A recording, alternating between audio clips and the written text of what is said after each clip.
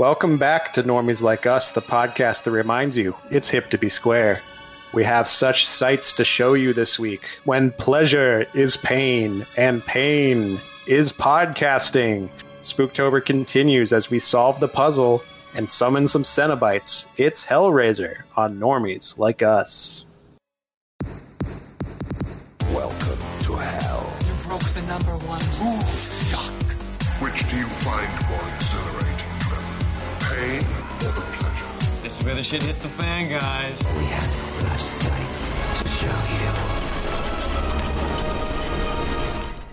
You heard it up top.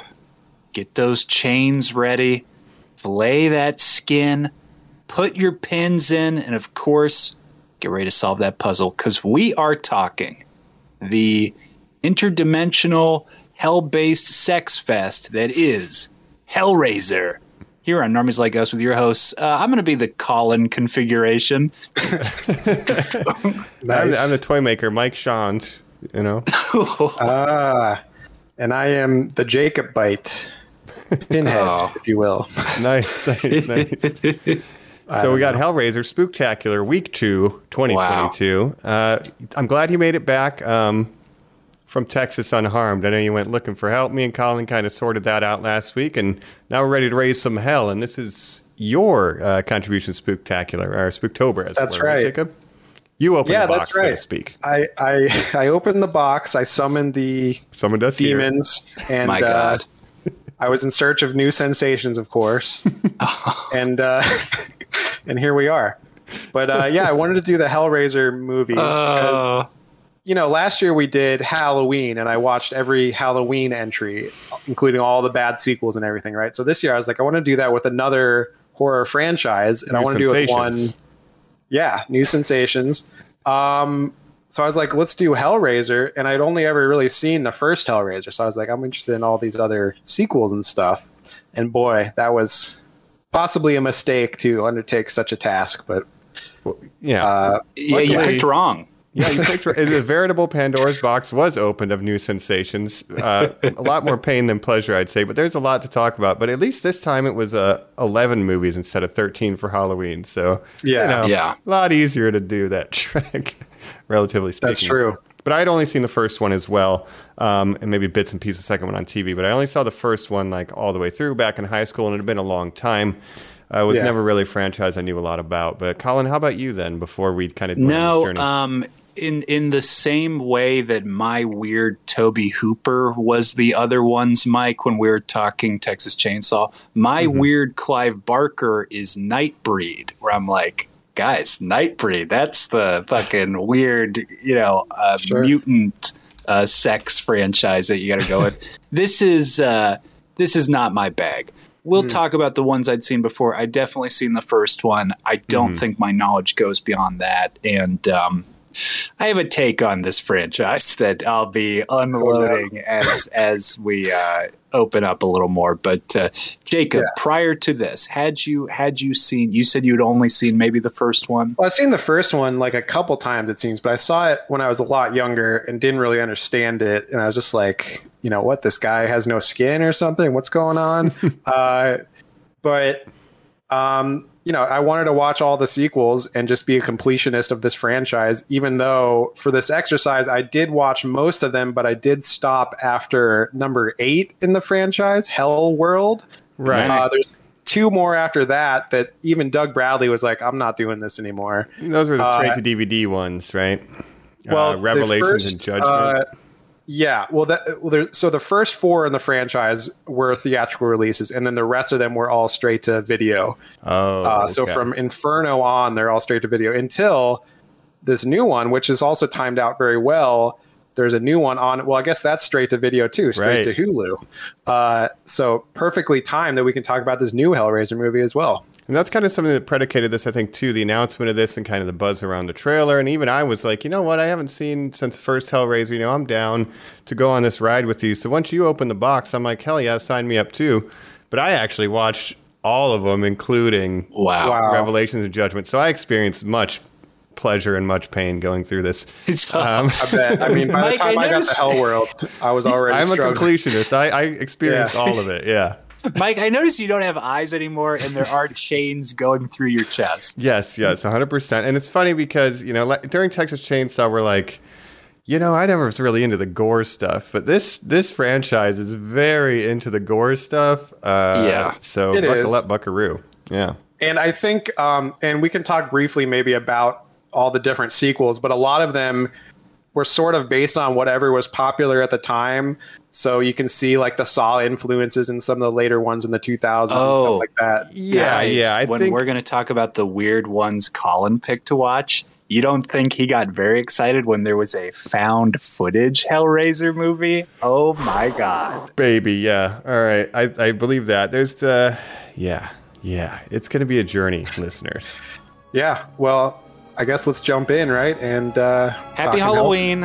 I've got this Rubik's Cube here. I'm going to solve it real quick. Oh, it cut my hand very badly, though. Oh, and that is a gusher. It's probably fine. Mm-hmm. Walk it off, and we'll be back. I just cut my hand on a nail.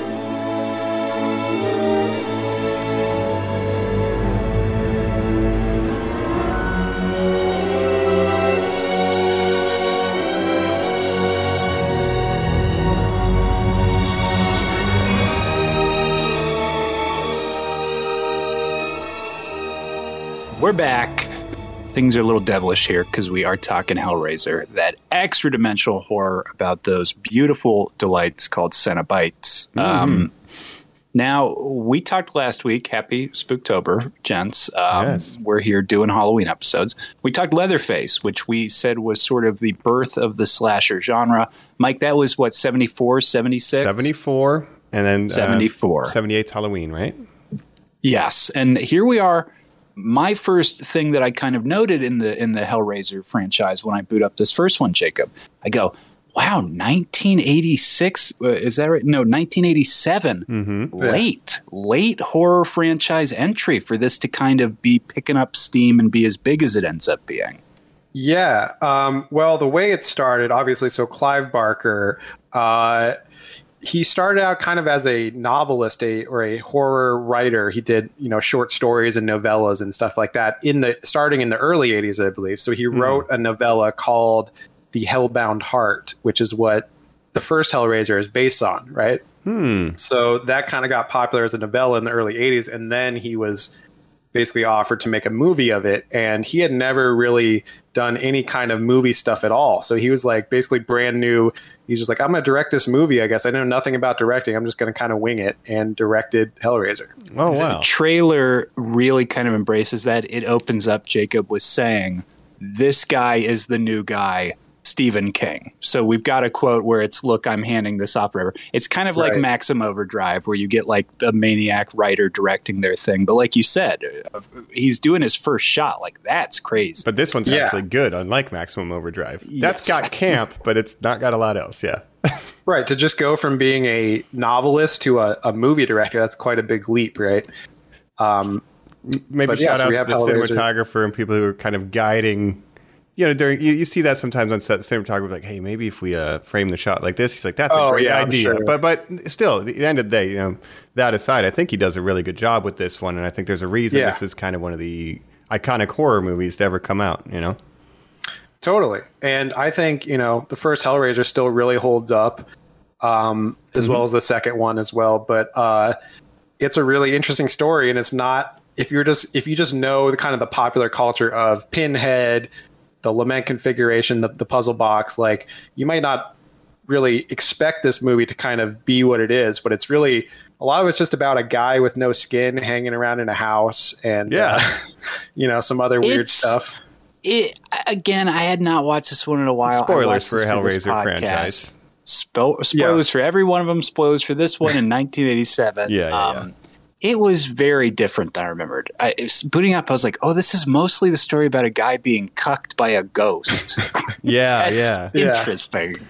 Yeah, I mean, so this story is like it's weirdly like contained. I really like it. It is different than I remember because when I would look back on watching it in high school, I just think of the Cenobite scene at the end. It's like, this is a movie, right? But it's really not. We have Frank who gets the puzzle box from a weirdo in some foreign country, and it opens up a portal to hell. And then Right. through circumstance, the husband of his paramour gets his hand cut, and then somehow he comes back to life because the blood drips in the attic, and he kind of is able to escape hell. At which point he's like, "Hey, Julia, feed me blood," and it's he's Right. trying to And that's his convince- brother, right? Yeah, and that's his brother's Larry wife. is Yeah. his brother. Yeah, Larry, They'd had right? a previous affair. Andrew Robinson. He inherited this Yeah. house from him, which of course comes with this deadly puzzle as well. It's just so wild. And let's say, Jacob, our first introduction, I'm so happy we've been doing all this Star Trek stuff, but we get Yes. Andy Robinson, That's a right. longtime Star Trek actor. My favorite Space DS9 Nine. guy.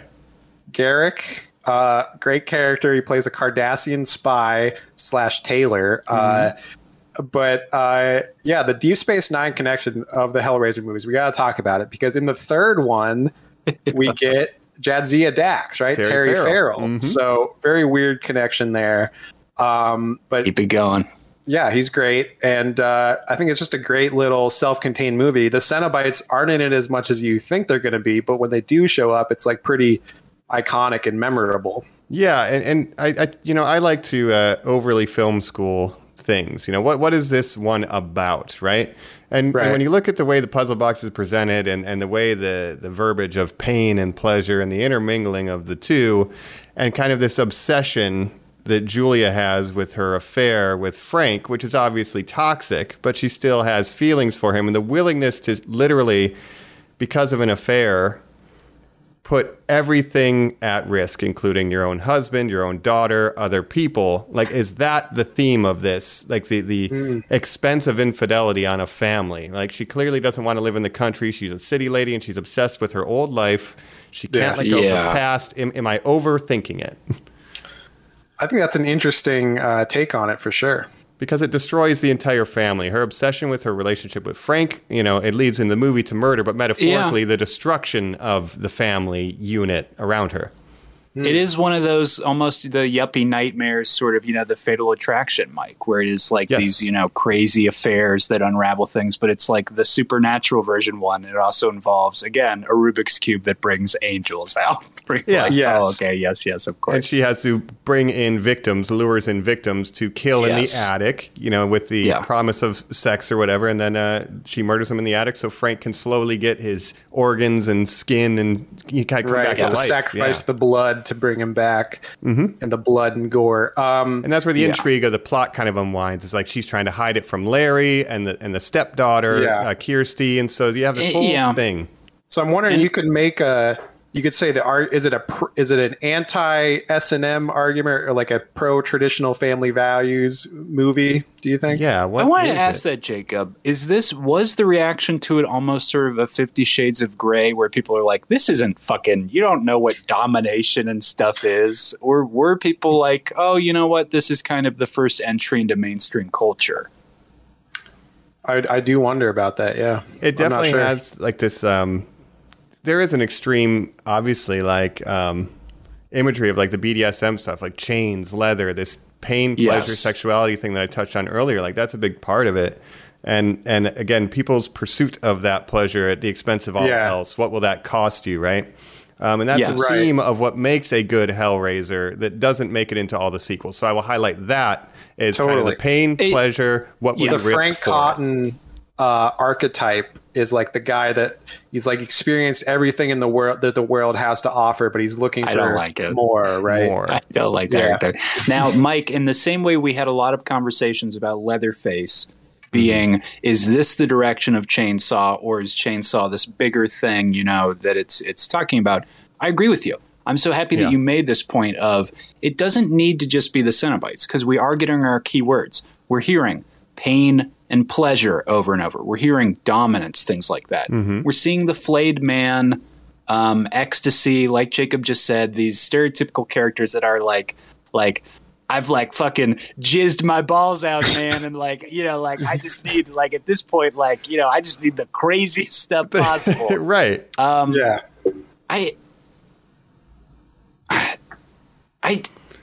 Here's the thing.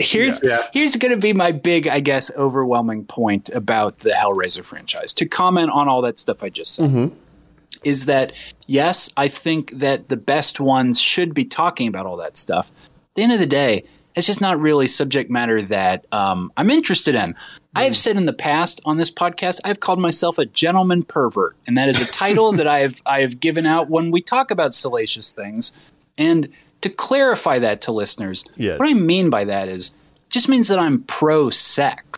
And we're kind of in a very quickly, more puritanically growing society currently where to make things more marketable and international, sex is getting sanded off, violence is getting toned down too. So you think this would be my franchise.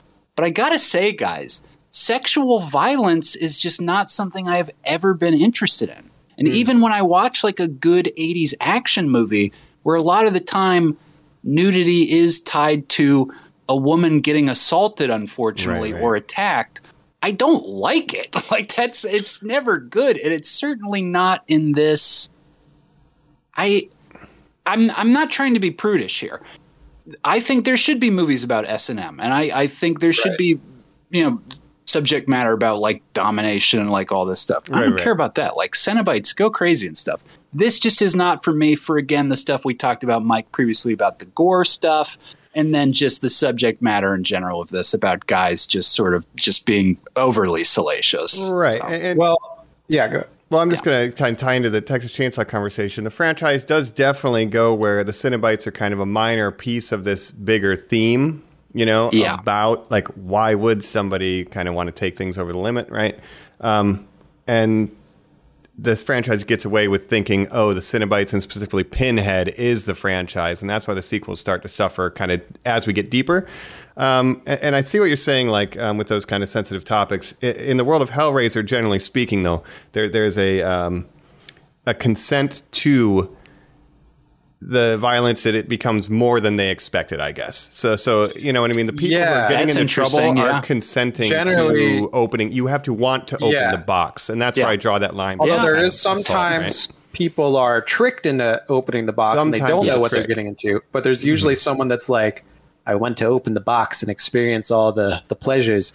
But I think the S&M that's where they stuff, have a personal responsibility for taking themselves further than they should. Starting the cycle, starting the whole thing with the Cenobites. But the pain and pleasure thing is interesting to me because it's like basically how the human brain perceives pain and how it perceives pleasure. It's like a very thin line between the two. So it's kind of getting the idea that extreme pleasure can also feel like pain.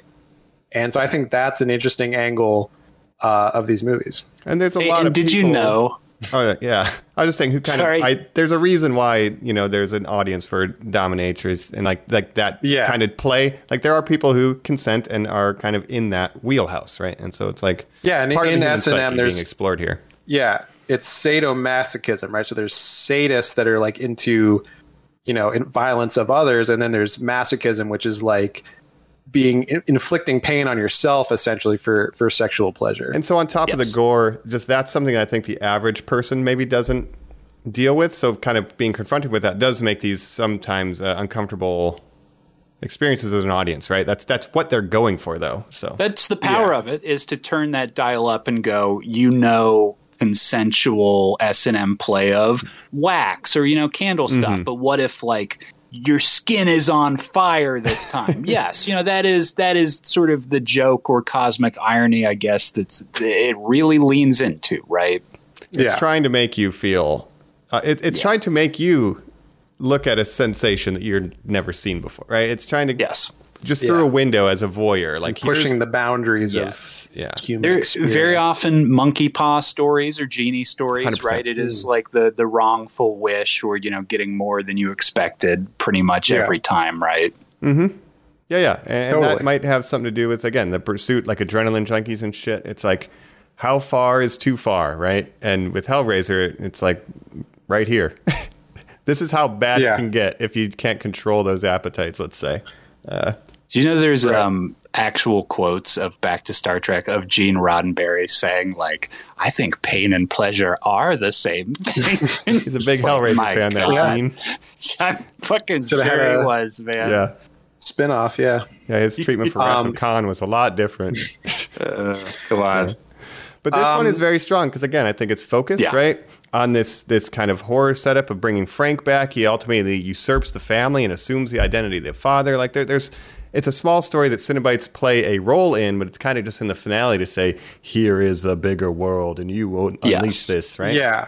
And how they're used in this, I prefer this to some of the later ones where they're used more as like traditional slasher monsters or something. Which is I a like that they're chainsaw kind problem. of just Yeah. But these guys, they're not really evil. They're just kind of neutral, and they just come when Yes. They're Hell's middle management. called. Yeah. Yeah. Yeah. They're not even like Pinhead's not the leader of Hell. He's just like a regional manager of this In box. this first draft, we should say, and in this first film, he is not Pinhead. He is just known as the leader Cenobite or the priest, Hell as he Priest. was referred to, the Hell Priest in the book originally. Right. Yeah, he only became Pinhead and kind of the icon of this franchise afterwards, just because of his iconic look and his popularity. Was he Because of credited Jason, as Pinhead 'cause- at all, yeah. or like in the What's credits? that? Was he credited as Pinhead in the credits, or was it like a fan thing? Oh, that Pinhead guy. I'm not sure. I'm not I'd sure have either, to go but- back and check. But of course, there's the other iconic Cenobites in this one: the Chatterer, the Big Boy. Nemesis vibes. Frank and Chatterer, I think, influenced the Licker and Nemesis for Resident Evil. Just got to shout that In out. the Bound, the way that Bound he's too. got the leather and sort of the face out. But yeah, Jacob, I've got big boy energy. I do love the big boy. Big Boy. Butterball. Listeners, one. Yeah, Butterball. That's his name. Butterball.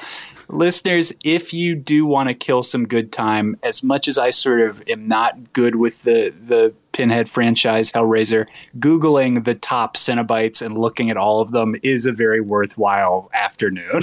They Yeah. are You'll very get a cool kick out of cast of that. characters. And again, They are. some of the Yeah. sequels, they just completely fuck up the Cenobites, and they're just like, "Why? Those aren't Cenobites. Like, not my Cenobites." But they really nail them in this, especially in this movie and in the next movie, Hellbound, Hellraiser 2. Abound. Yeah, so again, it's a sequel. We kind of get, it's one of the only times, asterisk, where we get carryover characters back in a Hellraiser movie, right? It's a direct sequel. Yeah. to the Andy first one. Robinson, kind of the secret star of this movie just through flashback footage. Now, I watched this one for the first time, and I got to say, guys, this is where I was very turned into it and was like, oh, this is where they realized we can have like a Halloween franchise. This could be like a horror movie.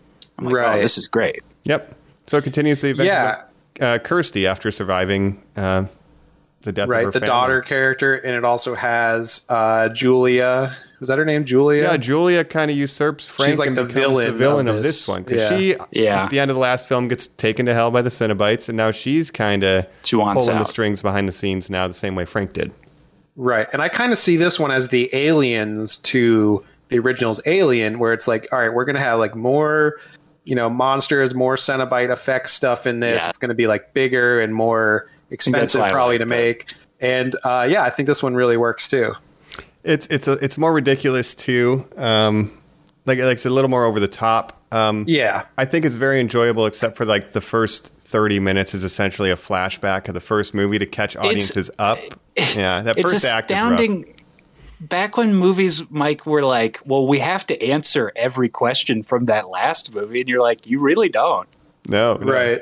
But we get expanded lore on the world of the Cenobites. And, Kirsty's in the hospital and slowly the walls fall away and we get the long hallways and like this kind of labyrinth. We learn about Leviathan. The doctor goes crazy and becomes a Cenobite at some point. Like we learn a lot more about the world from which they come from. And I think And the that's what's more mythology of them. fascinating is that myth. We see the Pinhead picture in the past. And again, that's something that like none of these other sequels do. Well, Bloodline tries to do a little bit, but then none of them really, they all fuck up the lore until After this new Bloodline, one. they just say kind of fuck it, Yeah.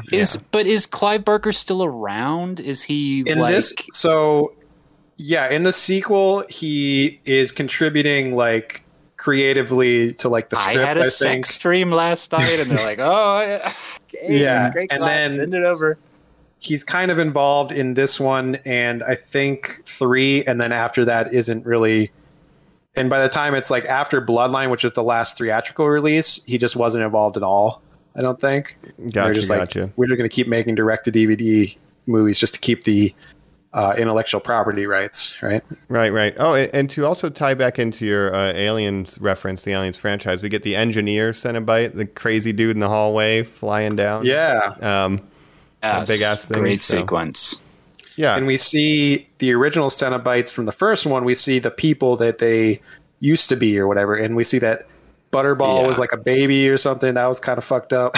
Yeah, like a big dummy. We learn, kind of the origin of a Cenobite where, I think Bradley or something, I can't remember Pinhead's original name, but he was just a guy who got the box like after World War I or something. It's like, yep, seen some crazy shit. And then you lose your humanity because you cross that line. And then he just forgets, even all of them forget who they were. They just become these kind of almost monuments to disfiguration and pain. Like they just embrace what the box offered to where they're no longer human and you're a Cenobite now. And he's just like a manifestation of putting a bunch of shit in your head. And Chatter's like, look at my teeth. And they all are just kind of these different versions of like, here I am. I love pain. Right. Yes. All in service of Leviathan. Yes. Again, not the leader of hell. And you do see who they are. But surprisingly in this, the doctor who becomes a Cenobite in this just kills all the original Cenobites, which again, where the series goes, it's like you're kind of not doing it right. Like that's not the point. Anybody can become one of these things. You can have an infinite number of them, but then they're just like, nope, it's Pinhead, baby, and friends. And I can't wait to talk about the new one because they actually do go more into the mythology and everything, which I appreciate that for the end for sure. Yeah, but that's two. But that's two. Still pretty good. I would, on a rewatch, we got I'd still 9 watch more to go. I think 3 and 4 will be touches, and then there's everything past 4 is kind of like a burn through of like, why was this bad? We can just give up. You know what I mean? You guys keep going. I'm gone. Here's what I'll say. From this point on, it's hard because there's no home for these. There's no dedicated app where it's like, yo, guys, I've got I'll tell you 1 through 7. Yeah, I'll tell you what I did, Colin. So you can watch the first 2 on Amazon Prime, right? Then 3 just through stop. 8. Just watch, then go to Hulu, and then stop. Stop listening. Stop. Watch those I would argue that 3, unless you're a 3 is worth watching. I wanted to, based on your writing. Yeah, but for 3 through 8, I subscribed to the Cinemax channel so you can subscribe to channels on Amazon Prime, like Cinemax, Stars, etc. Right? Yeah. So I subscribed to the Cinemax channel, which you can watch 3 through 8 on, instead of renting them individually. The dirtiest streaming service, of course, has the dirtiest horror franchise. Right. Yes. And the worst parts of it, take too. it back. I did the same thing, Jacob. And then the other 2 bad ones are on Freevee or Pluto TV or Vudu or whatever. I watched a couple of the later ones on Freevee. I could not even get myself to watch those. After 8 Hell World, I was like, I can't watch these anymore. And Henry Cavill didn't make you want more. Come on. That's what. Well, we'll get to it. Tell me about 3. Tell me 3. We're still in the territory of tolerable if you want more than 2. Yes. Hell on Earth is the subtitle for 3, I believe. Terry Farrell. And this one, Terry Farrell, she's like a TV journalist. This one I still think is pretty fun. Like, it's a fun, bad horror movie to watch. And I think it's watchable. There's a lot of gore and like effects in this one. So it's like it's basically Pinhead like kills a whole nightclub worth of people. And it's just fun. He makes some new 90s Cenobites that have like CDs in their heads and stuff. A camera. It's like a news cameraman becomes a Cenobite. PCR or whatever his name is. Yes, he's great. Yeah, there's like ready for your close-up, I believe he says. And there's a lot of one-liners is the point. It's a lot of mediums that don't exist anymore, like cameras shooting on videotape and CDs and stuff, but it's great. So good. It's campy. We do get, again, our Star Trek reference, Terry Farrell. We get more with the ghost of Pinhead's human form, because apparently his demon form is separated now and is running rampant. That's what he warns her. There's like a the weird idea to merge with anti-war Pinhead to bring him back in. Hey, you're out of line, buddy. It's stupid. Yeah, and though. like Terry Farrell's seeing like flashbacks of her dad in Vietnam or something, and they tie that into so they have a connection. Doug Bradley. Yeah, I don't understand. Like, it's very strange. It's very strange. But I have my one note for this is if you like people smoking cigarettes on film, boy, is this the movie for you, because every scene, every frame, someone's smoking a cigarette, and it is rock and roll 90s. It is wild. Yeah, a lot of 90s like goth style and stuff. There's like this whole nightclub that's like, this is like the secret goth nightclub where it's like real extreme in here and Because everyone's stuff. like likes pain and pleasure in here, man. Yeah, Yeah. rock and What the roll. fuck? Yeah, this is 1992, by the So, way. But that's it's all I pretty have cool. to say. If you like camp, Yeah. little rock and roll, cigarette smoking, and a guy with a camera in his head, I do. Yeah, it's Yeah. fun. It's a fun bad horror movie to watch. How But did again, not- Cole Meany not play a Cenobite? He looks like Right. one. man, right? But this is again not really in keeping with the lore set up by 1 and 2. But the No, next one, not so much. Bloodline, kind of does get. I say Bloodline, it fits more in with Yeah. the lore than 3 does. So if we could So talk about that quickly. Bloodline, yeah, they try to go into the lore and explain it and kind of show the origins of like Lamarchand and his puzzle puzzle box. box and all that stuff. So, but Who invented the Colin, would puzzle you box? believe that first of all, this movie starts in space in the future? No, I 'cause it can't. does. Yeah, Is Pinhead this goes to the space. Scott? Amazing. Well, he needs to fight Leprechaun next, but is this the Scott Derrickson one? No, that's Inferno, okay. which is the next This one. is number 4. This is number 4. Bloodline is the last theatrical release. But we're already in Jason X territory because they start in space. Then they go back to like the 18th century. And then we see young Adam Scott with like a weird haircut. Adam Scott in and- like a Lestat wig. Yeah. Yeah. And there's Lamarchand, the original toy maker from the 18th century, is the guy that created the box, right? Mm-hmm. And a bunch of other stuff happens. I found this movie kind of hard to follow.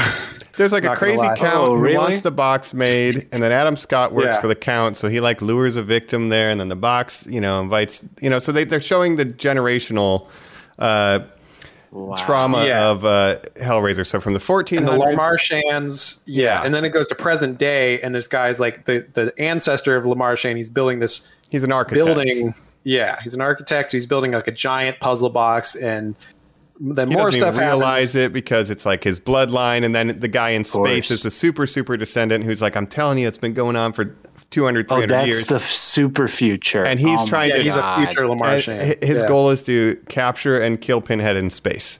It's weird. And so he This has is a the robot one. open the box so that he didn't technically open it.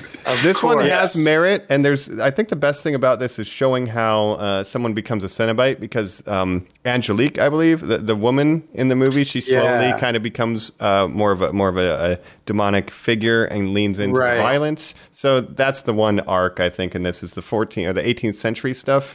It's the most And Mike, interesting all stuff in this. the Lamarchand, the 3 Lamarchands are played by the same guy, right? I didn't even that- realize that. That's I think awesome. so. He just has like short hair in the future, but he thinks he's the same actor that plays him They're in the all 18th Adam century and in Scott? the present day. No, Adam No, Scott's Adam only in Scott's the- a different guy. Oh, Yeah. He gets murked at some I point. was going but to say, yeah. this movie's made for me then. If he was the main character, yeah, that would be great. But it opens up the lore. Where did the box come from? That's kind of its greatest contribution. The Yeah. space stuff is a little extraneous, but It's weirdly like paced and structured because it starts in space, then it flashes back to 18th century, then there's this whole present century part, and then it seems like like the the 90s. movie's ending, but then it goes back to space for the whole like third act, and there's like a whole space third act in it that's like separate from the present day. yeah, it's wild. Important to note to our listeners, too, these are all staying in canon. Nothing has been rebooted yet, correct? This is all one continuous timeline. Yeah, I think so, but I just like Clive Barker. I don't think he cares about anything. He's not contributing anything at this point. no, and The it's rights kind of are just- whoever's behind each movie just doing whatever they want with the lore. The studio owns this thing now, and now it's Yeah. time to say, you know what? Let's make it all about Pinhead. So let's talk Yeah. about this next era Essentially- of poor sequels.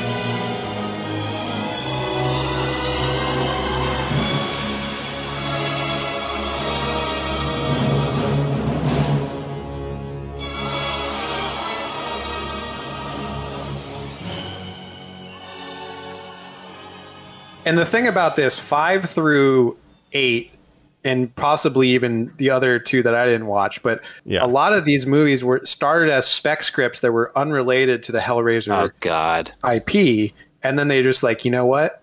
We could turn this into a Hellraiser movie and keep the fucking IP, and we'll just Scott, I put Pinhead just in got this the for call. one scene. Yeah, Yeah. Got the call, my man. Yeah, this script is you where all Put of these Pinhead in this bad boy. Yeah, I put them on page 124. Yeah, like the plots generally play out without any Hellraiser relation at all, and then it's like revealed at the end. They all boil down to like in the final scene, like Pinhead will show up and pontificate about pain and pleasure, and you open the box and you will not, you know. And it's like, okay, and they're all kind of like psychological thrillers, just very generic. And then it's like, oh, surprise, Pinhead was behind it all. Yeah, but Inferno, the fifth one in the series, this is the one that Scott Derrickson directed. He would go on to make Sinister and Doctor Strange #1 and The Black Phone recently this year. But this was his first, I think this was his directorial debut. And it's a direct-to-DVD or direct-to-VHS probably at that time. And you're telling yourself, like, well, look, man, you know, better directors than me directed, like, you know, Alien 3 is their first movie. Like, right. I'm going to be fine. This is going to be great. And they're like, dog, you're making Pinhead 5. And as much as, like, I don't think this is a good movie, but you can see, like, oh, yeah, this guy could, like, direct better movies, like with a bigger budget and stuff. Yeah, Sure. The only good thing I have to say about this is the visuals, the way he shoots it, and some of the Cenobites. Like, I get really big Silent Hill vibes from this. Like, there's some fascinating visuals with the Cenobites, but like they're in it so little that it's not worth the runtime. Just like Google the scenes with the Cenobites if you care. Yeah, and they have like little monster Cenobites that are just kind of very, like, I didn't like their design very much because they just have like a Silent Hill look, but they don't look like Cenobites to me. I guess kind of true. more I like monsters. to like Silent Hill, but like the twins are iconic. You have, I think, Torso is in this one where it's like a chatterer with no legs. That might be a different one. I might be conflating, but visually that's all it has. It is, again, like Jacob said, a script with this stuff tacked onto it. Yeah, and it started as an unrelated script, and then we have Hellraiser Hellseeker, which is like the same exact movie, basically. We're solving a mystery where you figure out who the killer is, and then we're doing it again, only this time. And this one has Dean Winters, the Mayhem Kirsty guy. Cotton, the main character from the first movie, is back. So he's married to Kirsty Cotton from the originals, yes. And Dean Winters, this is the Mayhem guy? Yeah. So they're missing a big opportunity this Halloween to be like, hey, this Halloween, be careful, because you could find yourself opening a puzzle box, and without insurance, you'll be subjected to mayhem like me. You know, Dean Winters probably doesn't like to talk about this. Is the lowest point of his life. Don't ever imply he wants to think about this ever again. It's funny that he gets in a car accident, though, and then depicts many car accidents in his commercials. He can't escape it. Your own personal hell, Dean. He needs to do a movie with Dennis Haysbert. That would be a great movie, I think. Would just be insurance. Where they sell us car insurance? Yeah. Jacob said it. This is a remake of that other one where it's a mystery, and we're like, oh, Dean Winters is trying to figure out, like, who's, like, is his wife dead? Like, did he kill her? All the cops are like, oh, did you murder your wife? Do you crash the car on purpose? Only for at the end, spoilers, she killed him for some fucking reason. Oh, she offered him. That's the twist. Yeah. Because she was marked by the puzzle box, so they were going to take her soul, and she's like, I'll offer these souls, but there was like she had to offer 5 souls in return for her, so the 4 people that died before him in the movie, and then him, because he was like cheating on her a bunch, so there's like a bunch of scenes of Dean Winters just like hooking up with different women, and he gets killed. So Kirsty comes back to become a villain. Good job, everybody. Not to bring up David Fincher again, but it really seems like 7 ends up being the biggest inspiration to the Hellraiser franchise, and why would that be? You know, I've been reviewing these on Letterboxd as I watch them. And so Inferno, I called that 7, Hellraiser 7, because it's very 7 inspired. This one is as well. It was one too late or one too early. Yeah. But this one I also think had some Memento themes in it, where he's like trying to remember his past. Like, it doesn't have him tattooing his body with like words and stuff, but like he's trying to put together what happened. He keeps having these like weird flashbacks or hallucinations and stuff. Yeah. So it was just taking whatever was popular at the time and like, oh, we'll make a Hellraiser movie about that. Sure, why not? Which sometimes horror movies end up with that. You know, like, again, Leatherface becoming just a Jason in the 90s because that's what was popular. Oh, and now we're going to do this 7 thing. Halloween H2O being very Scream inspired and so on. That's the bummer. You know, horror movies are good when they're kind of their own thing, but they naturally devolve into just derivative. Yeah. And nothing is more derivative of anything than probably Hellraiser Deader, right? This is Deader, pretty rough. yes. Deader. I like this one more than the last 2, actually. like more than Yeah. Inferno and Hellseeker, because Hellseeker is just extremely boring. Inferno's And kind it of boring ruins the too. character of Kirsty, which I take objection. And they got the to. original actress to come back just for like 2 scenes where she's like, I was behind it all. She's in the whole car time. crash in the beginning, and then in the reveal at the end. That's it. Yeah. 2 scenes. Do they kill her? Do they reverse? No, turn she her gets into a away, skeleton? basically. Yeah, she gets away with it. You know. She kills her cheating Husband. husband and then gets away from the Cenobites, right? Yeah, but how about Deader then? We get another Deader. journalist plot. So this one, we have an investigative journalist going to Romania to investigate a cult that can apparently resurrect people from the dead. They're called obsessed the with Deaders. resurrecting from the dead again, this kind of Deaders. extremist vibe. And then she's a journalist who goes to the extreme. Like we meet her waking up in like a crack den with all these Yes. crazy drug addicts. And then she gets up like, you want some of this drug? And she like goes to the door, grabs her like camcorder. What? I got everything I need. Journalism line and like dips, you know? It's like, okay. This one, I actually like this one more than the previous 2. It's more watchable to me. Like from the beginning, I was like, all right, I'm into this. Like this is, it's not good, but it's like watchable to me. And at this point, Jacob, you like cut yourself with razor blades while you watch these movies. I just watch them. Yeah. It's pain enough. This has got you interesting. This is definitely another, again, script that was not Hellraiser. It's like this weird journalism script about Yeah. like an underground cult. Yeah, it's in barely Europe. anything to do with Hellraiser. Yeah. But you get interesting like Euro, like techno club people. Like there's Yeah. fascinating side characters because it is in Europe. She's meeting all these weirdos with like very early 2000s, like dyed That's what blonde, spiky hair and shit and goggles, Yeah. like rave culture. So that's 100%. That's what I loved about it. Was like the early 2000s Euro trash style of like the ravers and stuff. When she gets on the train with all those people. Yeah. But again, the plot is very confusing, and I guess then the leader of the cult is a Lamarchand.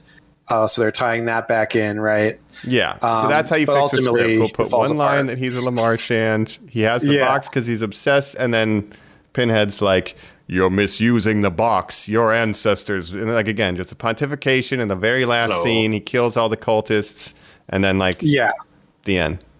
Otherwise, pretty unremarkable. Oh, our hero wins because she kills herself. Right. So because Pinhead can't take her she soul, cheats right. Him of, exactly. So that's So she that's how you win. solved the mystery. Good for her. Yeah, no, what a terrible message. Anyway, And it's set in Romania because it was shot in Romania a lot of to tax Of course, credits. save money. Texas $1. Chainsaw did the same thing in 2022. Not Romania. Yeah. Yeah. Yeah, but I like how they were just like, we'll set it in Romania, and then we can shoot it in Romania, and people won't wonder why it looks like it was shot in Romania.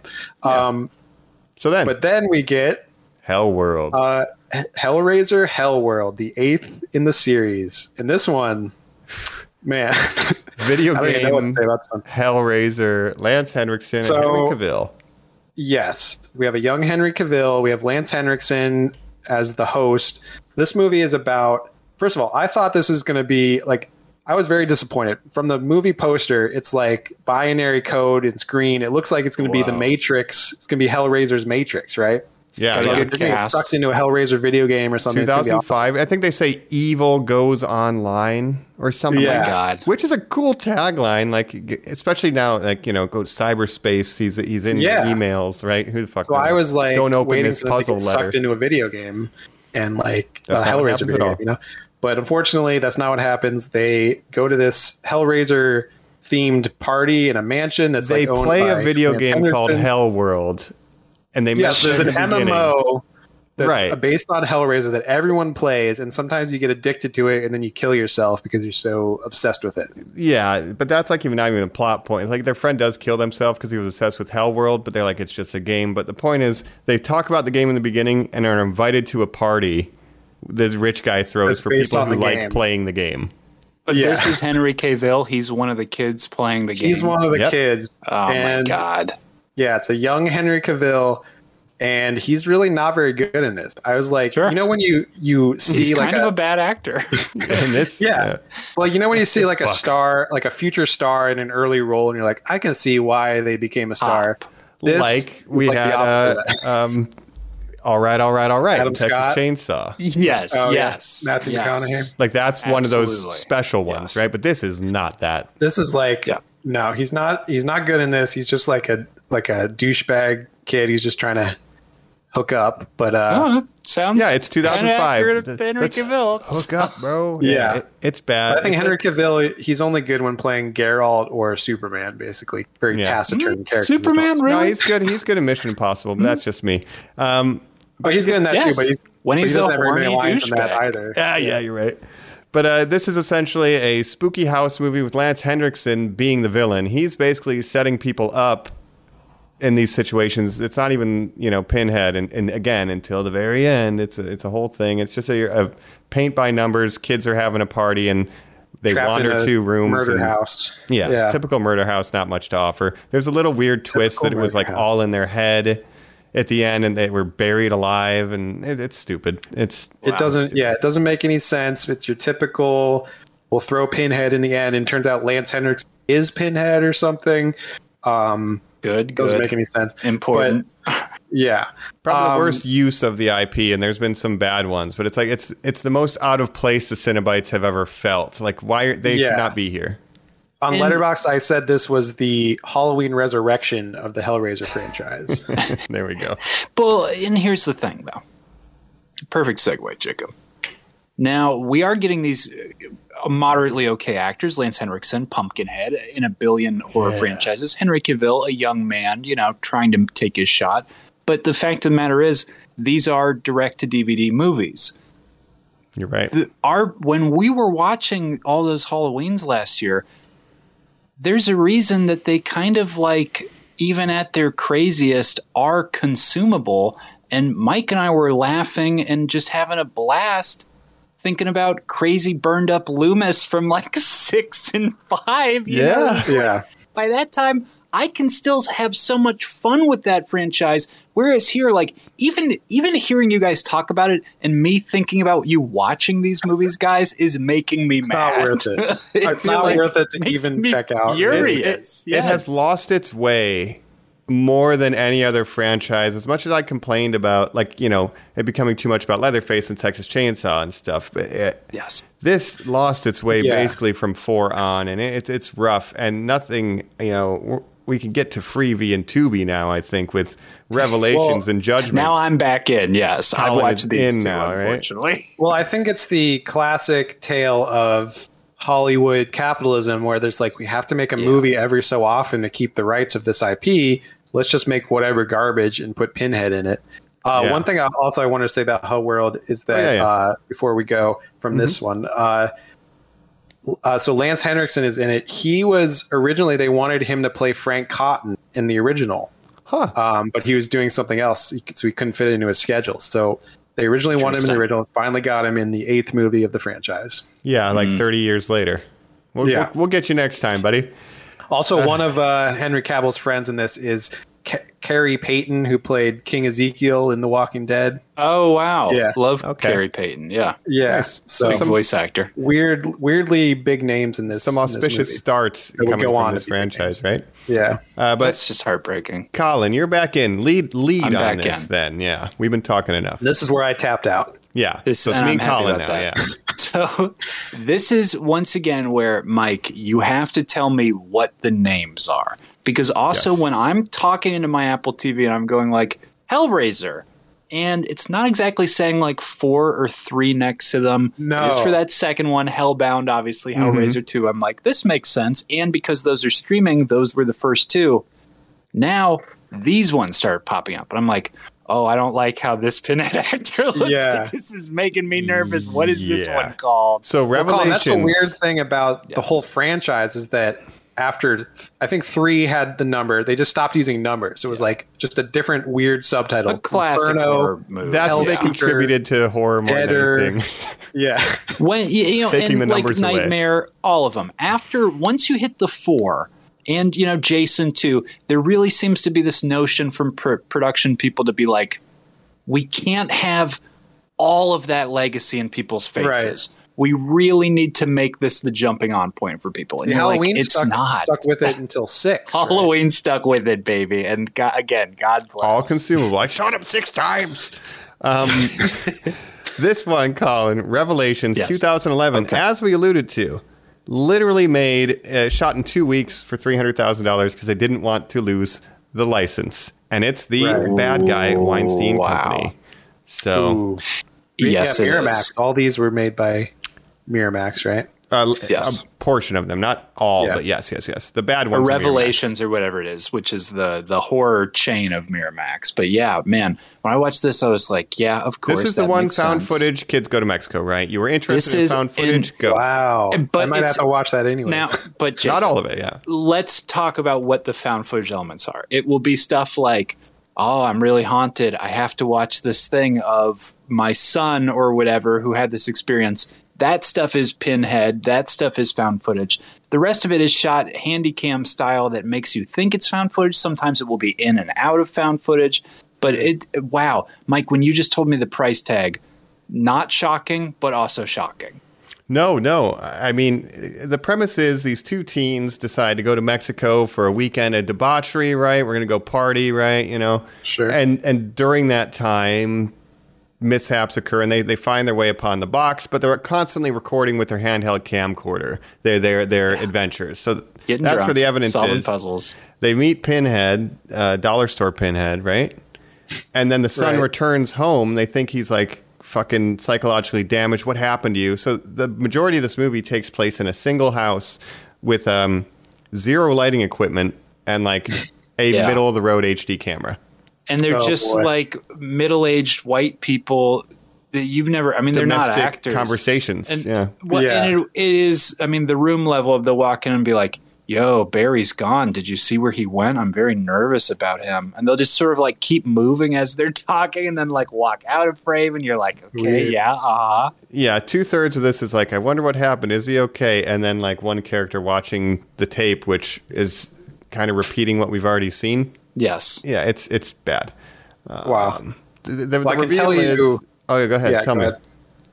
Well, I was just going to say, Doug Bradley's reaction when they were making this, they basically contacted him like a couple weeks before they were going to shoot, and he's like, "This, basically, he wrote a Facebook post about it Nice. when this came out. It was like 2011, and he was like, "I've literally only heard from these people this week. It's shooting like next week, and I've looked into the script, and I've decided to pass on this at this time." Wow. Good for you, So man. he was like, "I have my limits. You know, I've done 8 of these, but yeah, I'm done." No, this one's really, really poor. Some of the dialogue also is extremely crass and like it's like offensive in a way that even though there's like gore and tough subject matter, like when the reveal is the son who comes back and you think is traumatized is secretly into the whole thing. He buys into the pain, pleasure, and he wants to sacrifice his whole family to the box, right? That's the twist. But that whole scene where he's yelling at the family about your shitty suburban life and all this sucks, and like he's saying some fucking crazy shit, especially as it relates to having relations with the daughter, and it's fucking gross. It's like the grossest of any scene in Hellraiser to me. I don't know how you felt about that whole thing, but I don't like this movie at all, Colin. Yeah, it was disgusting. This was one of those things where I was off today and just had the capability to, like I said, talk into my remote and turn on any of these last Hellraisers that were free and available to me. Mm-hmm. And I just kept thinking, wow, I can't watch the Scott Derrickson one. I can't watch the third one with Terry Farrell. The one I have to watch is this one. Yeah. No, it's That's amazing. easily the worst one. It has some okay makeup effects, but the worst Pinhead, like it's Even worse than it's probably the worst film in any of the Judgment. franchises we've talked about. Yes. Like literally, it's the cheapest looking, worst plotting. Yeah, it's bad. Judgment's very violent. Yeah. Well, something else that's do that, So, yeah. right before we jump to Judgment, I just want to say, so we talked about Scott Derrickson. He did Inferno. Bloodline is technically an Alan Smithy movie, which means the original director didn't want his name attached to it, so Oh, it became wow. Alan Smithy. So Inferno was Scott Derrickson. The next 3 were all made by the same director, Rick Bota. So that's Hellseeker, Deader, and Hellworld. Then this one's made by Victor Garcia, but written by a guy named Gary J. Tunnicliffe, who got his start doing makeup effects on. We did a bunch of stuff, but he started with the Hellraiser franchise on 3 and did makeup effects on multiple movies in the Hellraiser franchise before writing this one and then directing Hellraiser Judgment, because basically no one else wanted to do it. So he's like, finally I can direct my own Hellraiser movie. And he made There's- Hellraiser Judgment. Again, there's some Star Trek DNA there. Well, they'll get like, you're the last remaining set painter from this season. Do you want to write, one of this? They're like, oh yeah. But this guy, he knows how to do Cenobite makeup, I guess. There's Yeah. like, And if I'll say Great. I guess we anything, trust you with the effects. Yeah. if I say anything charitable about these two, which I kind of don't want to, the effects are like for the gore, like not Pinhead, but some of the skin stuff, like it looks good and convincing ish. And if that's where he's coming from, that's it. But do not watch this. Yeah. No. Judgment, though. How do you feel about Judgment, Colin? Did you watch this one too? This is 2018, so Yeah. 7 years. Again, between. I was shocked by the year. I was like, oh, wow, another recent one. So again, people were trying to make money off this. Like I said, very violent. Is this 7 Is This it is- 7? or is it No, this is 9. no? This is 9. I'm saying, 10, is this 7? Well, Mike, literally, Oh. I was thinking in my mind, what would I liken this to? I don't know, because a 2018 sort of thriller on top of what it is, it's almost like a I don't know. I don't know. Era. Yeah. Not But an it- Eli Roth even, but something No, weird. Heather we have, Langenkamp is in this one. Yes. Yeah, we have an From, FBI plot, Nightmare. right? Yeah. Like there's FBI people investigating these crazy murders that seem to have some religious overtone. Only God can judge. He will judge a good man and an evil man, whatever. And it's a dumb FBI show with Hellraiser slapped onto it. Yeah, it's kind of bad Michael Mann. Yeah. And there's a new character of the auditor who will sit down across from you. His face is all scarred up, and he wears these goggles, and he's like, "What are your sins?" And he types them in a typewriter. Then they feed him to a guy who then pukes up your sins, and then these 3 muses will eat it and offer Cool. judgment, at which point they'll decide whether you live or die. A lot of stuff that's very extra that is not really part of So the this, Hellraiser canon. Yeah. Gary J. Tunnicliffe was unable to direct Revelations, which he wrote the screenplay for. He then wanted to try to get this made for years, apparently, and almost funded it as an independent film in 2013. He should not have. He should not have done any of those things, and he should not have worked that hard to make this movie. He says he wanted to make a true Hellraiser film because of his disappointment with the later films, so he made this. This is not. So- Is this a true Hellraiser film, Colin? Go. No. Well, I was about to say, because I don't want to talk about this one anymore, is this our last bastion before we get to reboot territory? Oh, yeah, we're going to go Yes, to this reboot is here the in a last minute. one. Yes. Let's talk about a real Hellraiser movie then. Let's go ahead and talk about, I think, Hellraiser 2022, right?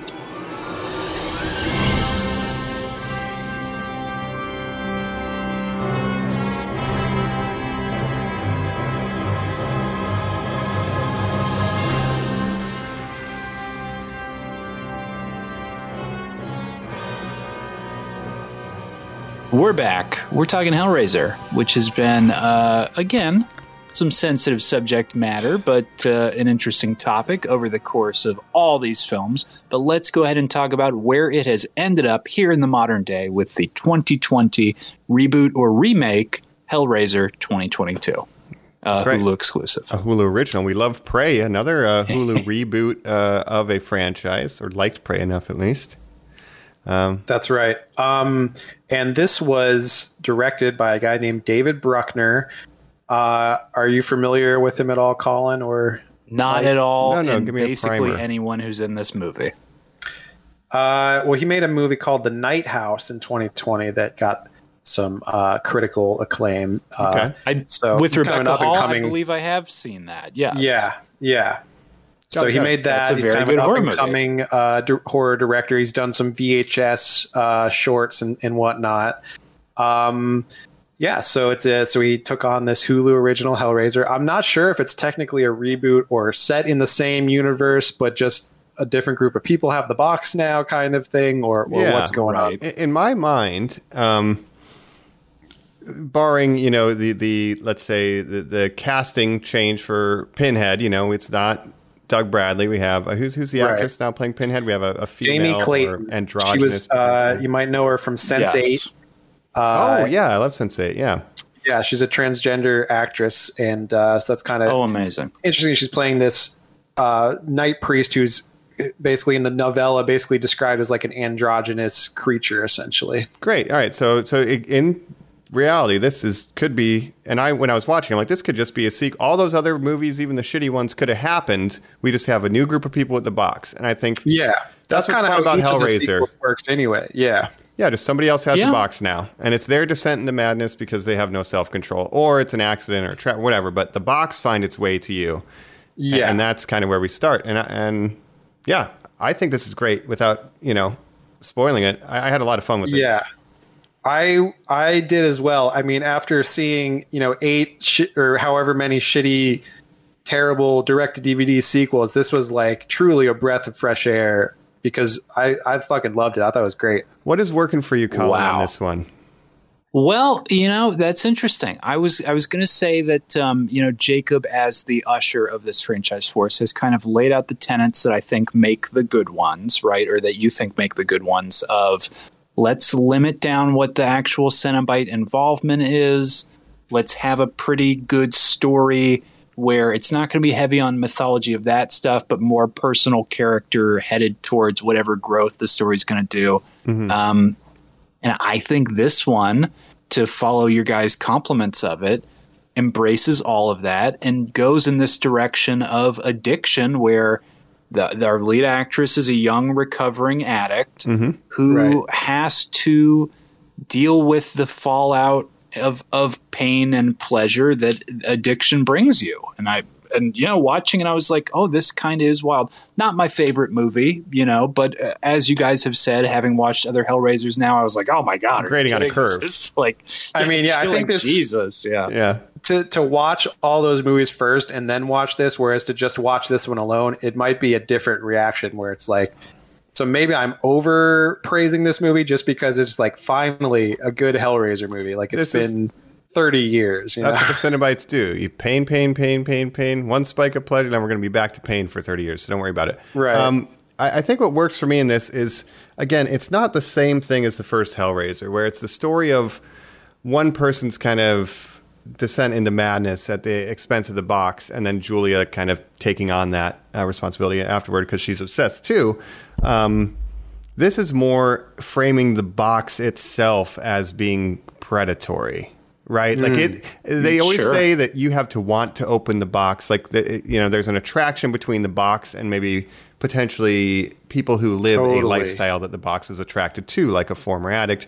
We learn later that it's a little bit of a setup, but the box is predatory in this, and we're getting new lore that's never existed where it has 6 configurations and requires 6 bodies to be fed to it, which is similar to Frank. That might be the same number that resurrects Frank. If it is, I'm not sure. Interesting. But 6 victims to get it to the final Leviathan form, and that's kind of what is driving the plot. Yeah.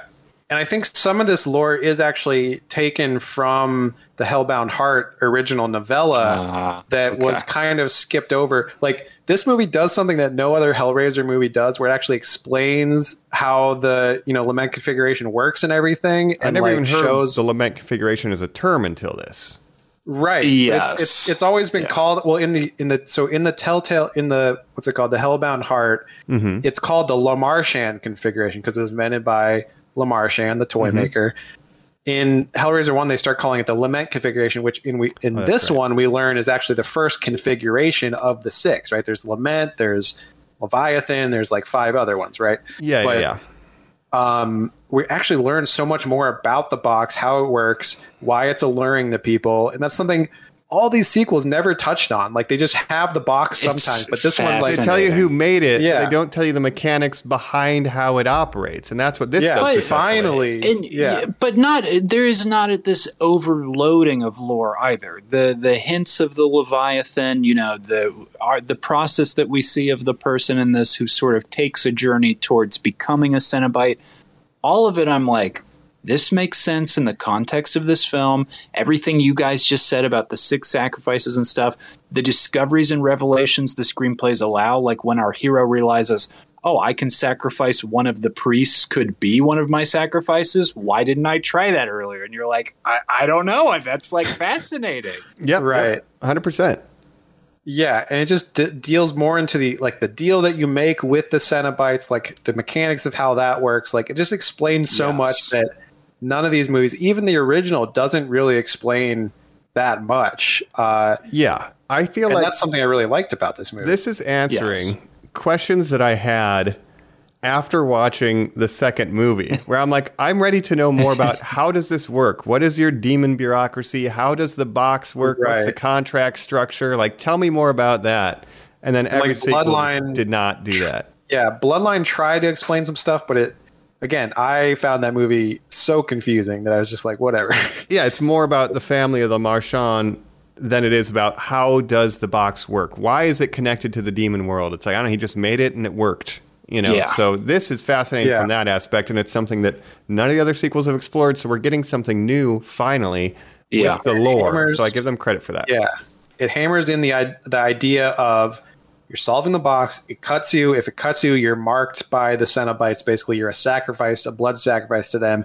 It changes to a different configuration. So you start on the first one, which is the Rubik's Cube, the Lament configuration, but there's 5 other stages. Once you get to the Leviathan, the last stage, then you summon the Cenobites and get your earthly desires. You can make this offer to the Leviathan, and you find out that each of these configurations are something you could ask for. Goran Vizak, the ultimate villain of this film, says, I chose the Lamont configuration, or I chose liminal space. Liminal. Pleasure. Liminal space, yes. Yes.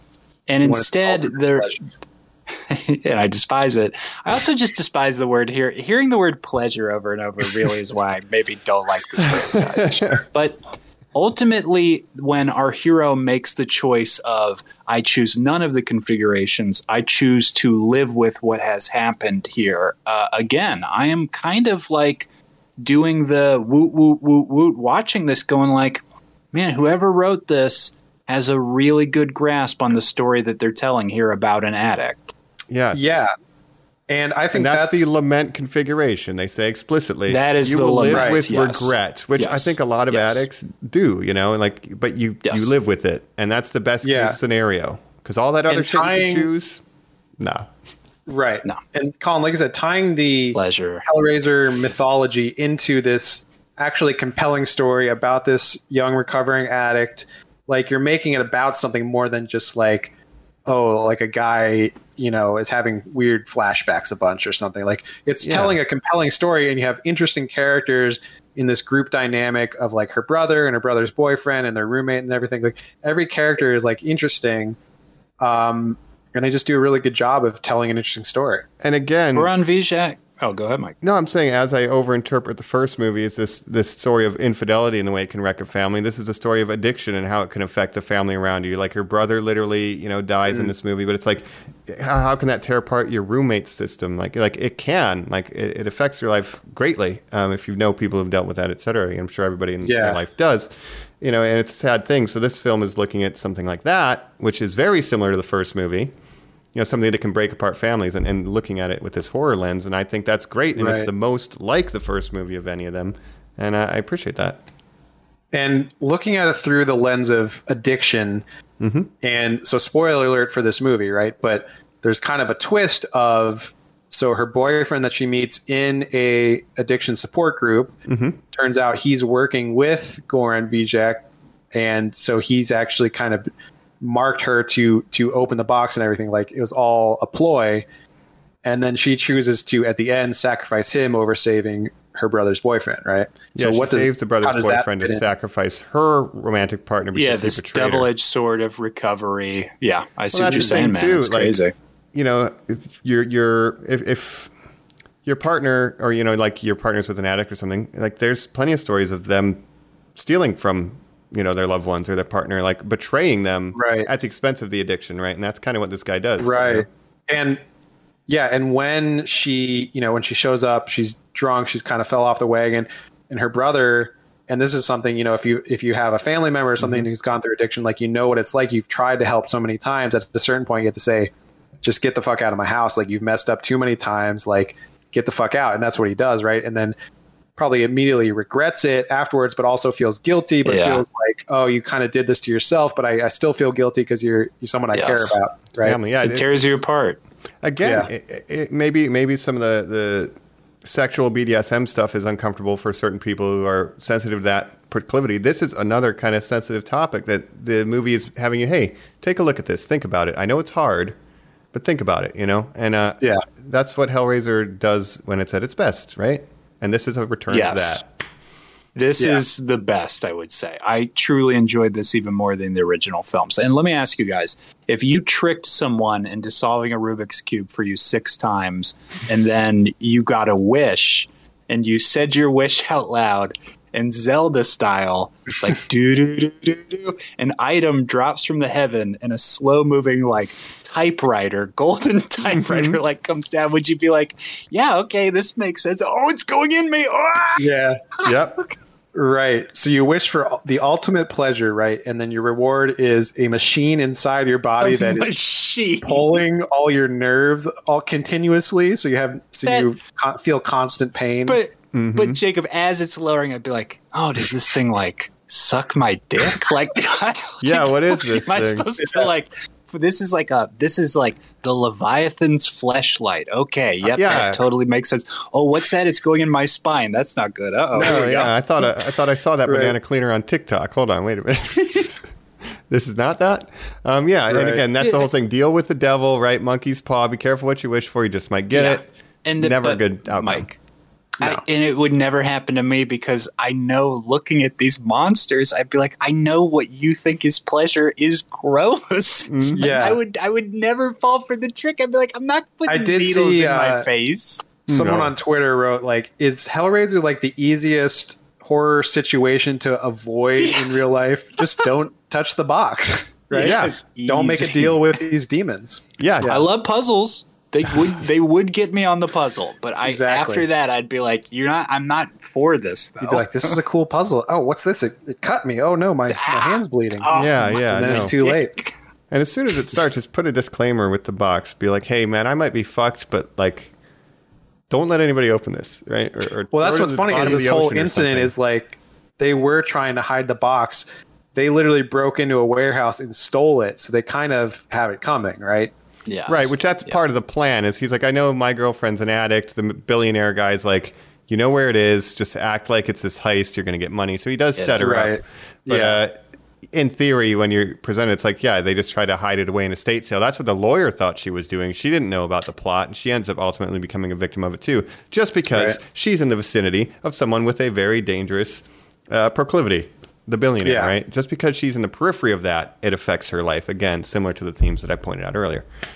Totally. Good and competent. So ultimately, yes, I thought this movie was very good. Yeah, the other thing I wanted to highlight, it probably is the most effective use of the Cenobites in any of these movies. And Mike, they're more involved. Let me just real quick say the impressive nature of that to go. Maybe 2021, I think, was the Child's Play remake. 2022, we talked about Leatherface. We got a Leatherface movie this year. We got this movie, a Hellraiser movie this year. Mm-hmm. We have a Halloween movie coming out this year in 2022, where literally everybody goes, okay, the focus will be take the main thing, put it as forward as possible. Put as much Leatherface and the old lady in there, put as much Michael and the old lady in there, put as much as little Chucky in there.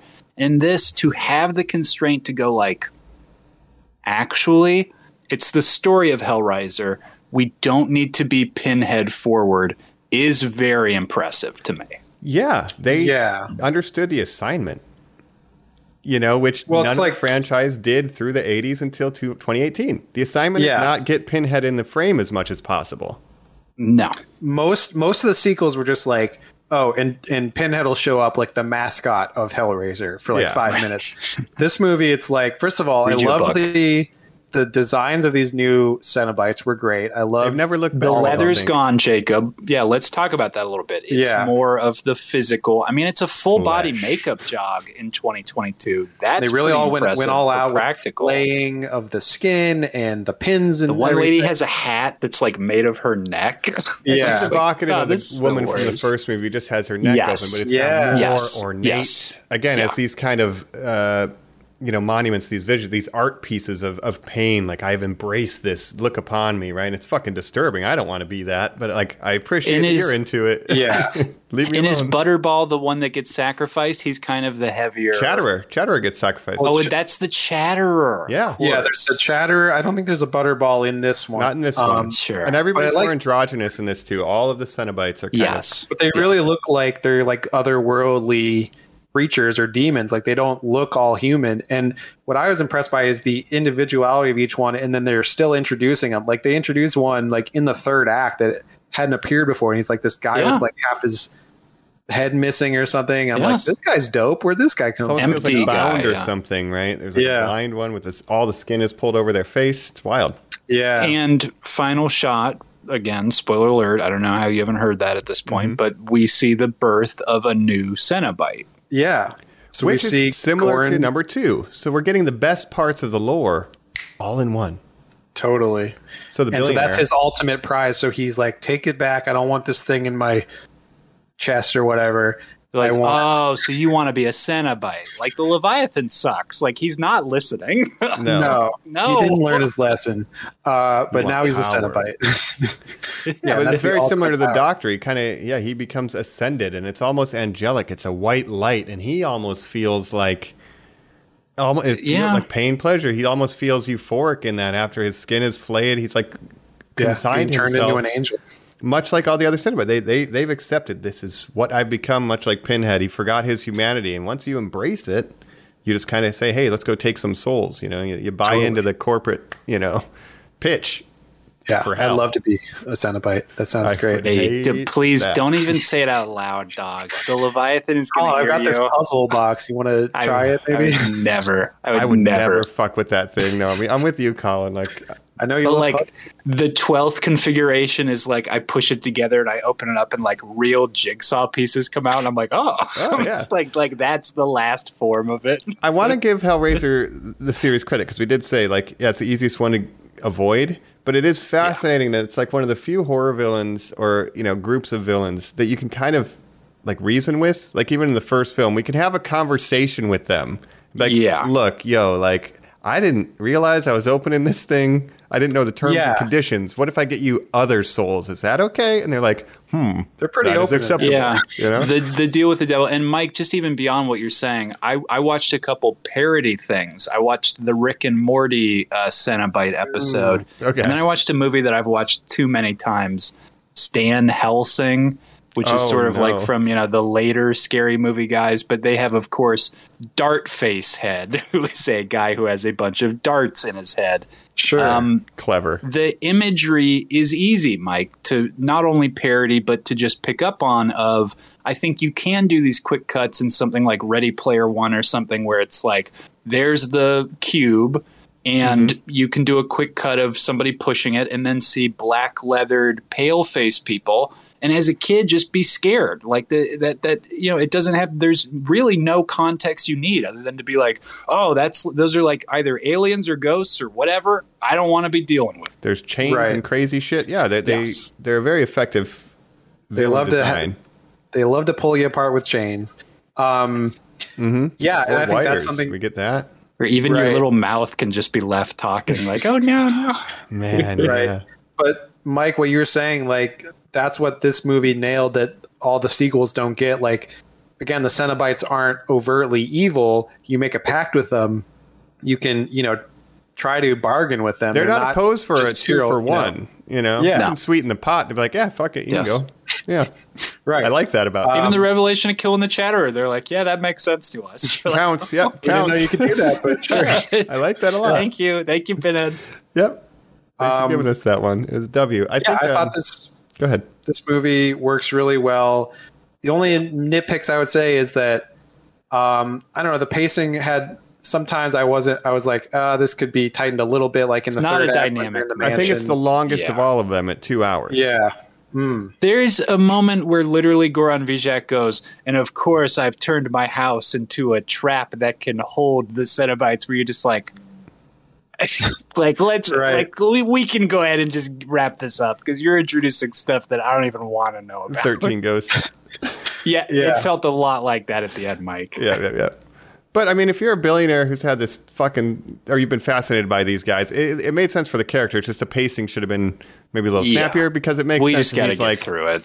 How do because he ultimately wants to be like, get this thing out of my body. So the fact that he's been obsessed with this for years and been trapping people to study it, like, yeah, he built a cage so he could ultimately win in his eyes. Yes. Doesn't really work out. Yes. But definitely a very strong entry. I think what it does well is it takes all the things that worked in number 1 and 2 and maybe bits of 4 and then just distills them into kind of the best versions of like, how do you become a Cenobite? All right, well, let's have that in here. What is the box? How does it really work? Because we've never explored that, right? Cenobites, make them look better with the best practical effects we've ever seen them look as. Like, Easy. Yeah. They knock it out of the park. It's taking the essence of, what made the original great, what made the original novella great, and it's not a direct remake. It's not a reboot, really. It could be a continuing movie in the series. It's just like a Prey. really, just a really good Hellraiser movie. My final thought with this film in particular is exactly what you said. Everyone was saying, reimagining of Clive Barker's original. I'm like, all right, so we're going to get a Frank character and a Julia character, and we're going to do it again. It was a completely different plot. I was than so the original. pleasantly surprised that it was that. Yeah. That was the right decision for sure, I think. Yeah. Yeah. Texas Chainsaw tried this in their 2022 version of like, well, it's about a town that's being gentrified by millennials. Leatherface doesn't like that, which is a little bit like the original where the meat industry's out. There's no gasoline. Sure. We're having all this stuff. They're trying to do the themes. They just went too hard with the gore, which is never a part of the original. Too much Leatherface. Leatherface hates gentrification. Yeah. Well, I mean, the family hates change in their town in the original. Like, that's part of the theme, right? They lost their jobs and shit due to automation, whatever. This actually successfully does what they tried to do with Texas Chainsaw 2022, I'd say. So good job. That's it for me on that. Yeah. If I was ranking the series overall, this would be definitely top 2 with the original. Top 3 would be... We don't have to rank them all. Let's look at a top 3 to 5 because there's a lot. This trumps the original for me, like I said. Yeah. This is... For me, it's the original, this one, number 2 are the good ones. 3 is worth watching if you want to watch a bad, fun horror movie, and then the rest, throw them in the garbage, basically. Yeah. I'd say number 1 is required viewing. This is my second favorite. Number 2 is highly recommended optional viewing. And after that, like, they're only if you're into it, then watch 4 and then 3 and throw the rest in the garbage. You only have to watch 1, 2, 3, and 4 and this one. And I would put 4 over 3. 3 is like if you really want to get the camp, because 4 at least has to do with the lore. Yeah, 4 goes more to the lore. 3 is just like, let's make nothing to do with the lore. Yeah. Let's just make a horror movie, but have Cenobites doing stuff in it. 1, 2, 2022, and 4. Those are the ones that deal with the lore of the Cenobites and the world. Watch those, throw the rest in the trash. And then watch Hellraiser Hellworld to see a young Henry Cavill get a blowjob. That's one you put on at your Halloween party because no one's going to pay attention. That's what that one's for. Right. Yeah. I'll do it just because of what you said he's getting. Let's give our final thoughts then on this whole franchise and jump over here. And then I believe we might even be solving the Jacob configuration of a puzzle maybe coming up too. Oh, no. That's right. Next. Have we learned nothing?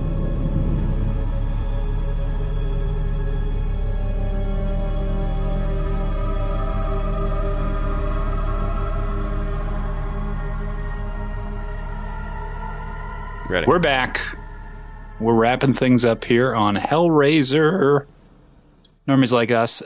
Now, we're going to give our final thoughts on the franchise, but I've been playing with that Rubik's Cube this entire episode, and it cut me pretty bad. Oh, no. And it did make Jacob appear before us, kind of in like a strappy, leathery outfit. The Jacobite. Yeah. What's up, guys? Yeah. Trying to go to hell? I've got... what sites I have to show you. Oh, no. Oh, wow. So I've got a short little trivia game, you might call it. And I think this will be fun. This is related to Hellraiser, but not specifically. Like, you don't need to watch all the movies to answer it. So it's basically one question with 5 answers, and I want to see if you guys can get them all. And should we have you like buzz in, Or is this as how a do you wanna do team? it? Can we find Are we team? Will our souls be saved if we solve the puzzle? You want a team, yeah. Yeah. A team where you can play against each other. Let's can work sacrifice together one to try for to the- survive, or I'll throw you under the we're bus. trying We'll see. we'll get so many guesses, I guess. Should we get like a set number I'd of say guesses if we don't You get can them? guess as much as you want, maybe, Oh, because okay. I don't know if you're going to get them all, but let me read the question. We'll see. Yeah. We'll see what you think. So, I call this the Jacob configuration. Hey. So Doug Bradley famously played Pinhead, right? Pleasure. In the first 8 movies of the series. Doug Bradley is one of only 6 actors to play the same horror character at least 6 consecutive times. Boy. 6 consecutive times. Okay. Can you name the other 5? Wow. No. Some of Now- these I think are going to be easy. I'll be very impressed if you get all 5. I'll say that. Well, this is going to tie into my final thoughts. I've got my first guess here, Mike. The Yeah. franchise that I have kind of been watching in the background, like Jacob has been doing with this franchise, is Chucky. I'm going to guess Brad Dourif voicing Charles Lee Ray is on that list. That is correct. Brad Nice. Dourif Hey. is. I one think of the that's 5. like 6. I think that's maybe 6 movies. Yeah. So- and so- now, of course, yeah. a TV show. And then I'll take a stab at one. And then as long as for we it. don't get it wrong 6 times, we won't reach Leviathan, I think. Right? That's So right. I have one that I'm thinking. The puzzle has shifted, Mike. I can't type to look how many movies there are, but I'm trying really hard to think of. Keep in mind, it's 6 consecutive times. I don't know if that matters. That is the wild part, and just Yeah. that many. Yeah. 6 But consecutive. you guys can just like name them. If you Well, I think mean, of it's anyone. got to be. Yeah. There's some Robert Englund, obvious Nightmare on ones. Elm Street, right? Robert Englund. That's Boom. correct. So we got 2. Freddie. All It's right. got to be 3 Freddie. to go. Of 3 to go. course. But Freddie, those are, I would argue, We know those it's are not the Jason two because there's big been a million of Those those. are the 2 big And ones. Yeah. we know it's not Michael because Michael's always just like a goon. It's a It's guy. not Michael. It's not Jason. I'll tell you that. I have a Different hunch, actors. but I'm not sure if there's been 6. But it's your go, Colin. I don't want to. Well, we talked about Gunnar. What was his name, Mike? From Gunnar Hansen. Leatherface. there's Never been that And- many. Yeah, Not never Leatherface. happened. Always changing. So, Yeah. boy, I had to do a guess here. Horror movies, same. I'll do an old school. Same and do character, like or does it have to be the villain? Same character, I think. It can be a hero. how about like a Bela Lugosi Dracula? You're in the right direction, Colin. There is an old school one. It's not Bela Lugosi, but you're Okay. you're in the ballpark Okay, there on that one. I've got my configuration. second one then after Mike. Okay. I've got my one. I think it is. Then. This is I can't remember the actor's name, but am I allowed to say the character of Yeah. Jigsaw? Has there been 6 of those? That Has he is done that? one of them. Mike, Tobin the family, Bell we're playing as Family Feud Jigsaw. right now. I just We're doing realized. it. We're Mike, family. good It's Family answer. Feud format, Good yeah. answer.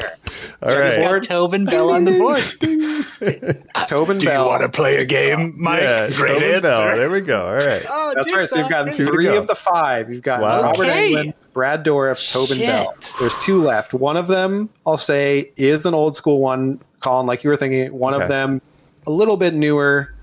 Think 80s, 90s. Here's my guess for the old school. Okay. I'm gonna stick in the Dracula territory and say a Christopher Lee Dracula. That is the 4th one. Christopher Ding, ding, Lee, ding. Count Oh, Dracula. Man, pressure's on. Show me Christopher Lee. Ding. Oh, what? Correct. Good job. I didn't know if you guys were going to get that one. This is fucking hard from here on. There's out. one Thank you. more. And yeah, this one's tricky. I don't know if you're going to think of it. You said the era already, Jacob? Yeah, I think like Roughly? 80s, 90s was most of them. Maybe And this I one think too, then. 90s. Yeah. Okay. Oh. The voice of Ghostface. No, that's not on my list. I don't know if that. Sure. I guess because there's only there's 5 Scream movies or there's 6. Now there are 5. And if he at least Right. did the phone So you part. need 6, right? if he's in the new one, it would But who maybe, knows yeah, if early. it even will be? We Yeah. both got us a strike. That is Colin. not the last That one. would have been my guess, Mike. That was a really good guess. Okay. Okay, do we get, let's say one more X, because we've got 2 X's on the board right Yeah, now. so let's let's do it think, Family Feud What style. recent-ish franchises have at least 6 movies? You've got, and in a Family Feud, you've got the 4 top ones. I think the last Yes. one is like the one that Okay. like 2 people. Okay, answered. and let's agree on this, Mike. Let's get so this. we can talk this one out. We're It's in a little not- huddle.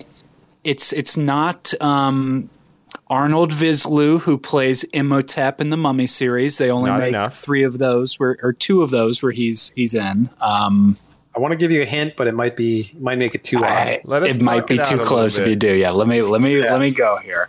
I'm trying to think what has had that many movies. Crypt Keeper. There aren't movies, right? Don't think so. I don't think there's been that many. You think like Christine, the car. There's not sequels. You think Is of there something like with the Annabelle universe where there's Oh. enough tie-in? Wait, there's nobody voices Annabelle though. The fake doll. No, I think we're a little earlier than that. Think about Insidious or something. Yeah, I don't horror know. franchises that have a lot of installments. You've done your slashers, your Freddy Kruegers. But this gets us into like Pumpkinhead territory where I'm like, does someone voice Pumpkinhead? No, there's not that or many of those. Samara Six from consecutive, though. No. The Ring. There's not that many. Fuck, 5 consecutive. This is such Jacob. This is We were great. so close with Scream.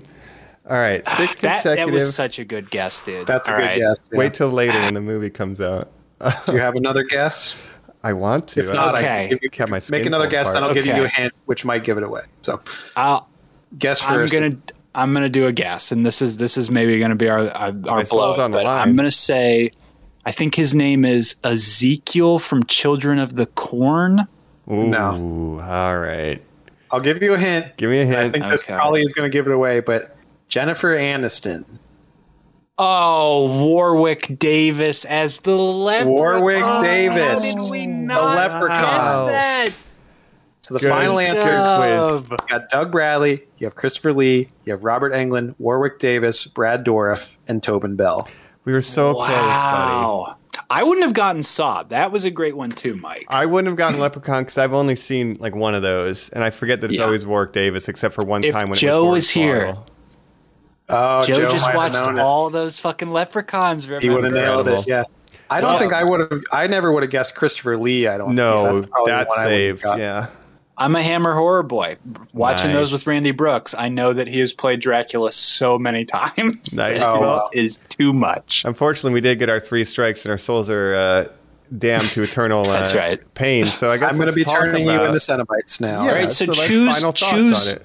Well, and What choose kind the of object Cenobite you would want you to like? be merged. Yes, exactly. Yeah. So my name is Monitor Face. I have a big monitor for a face.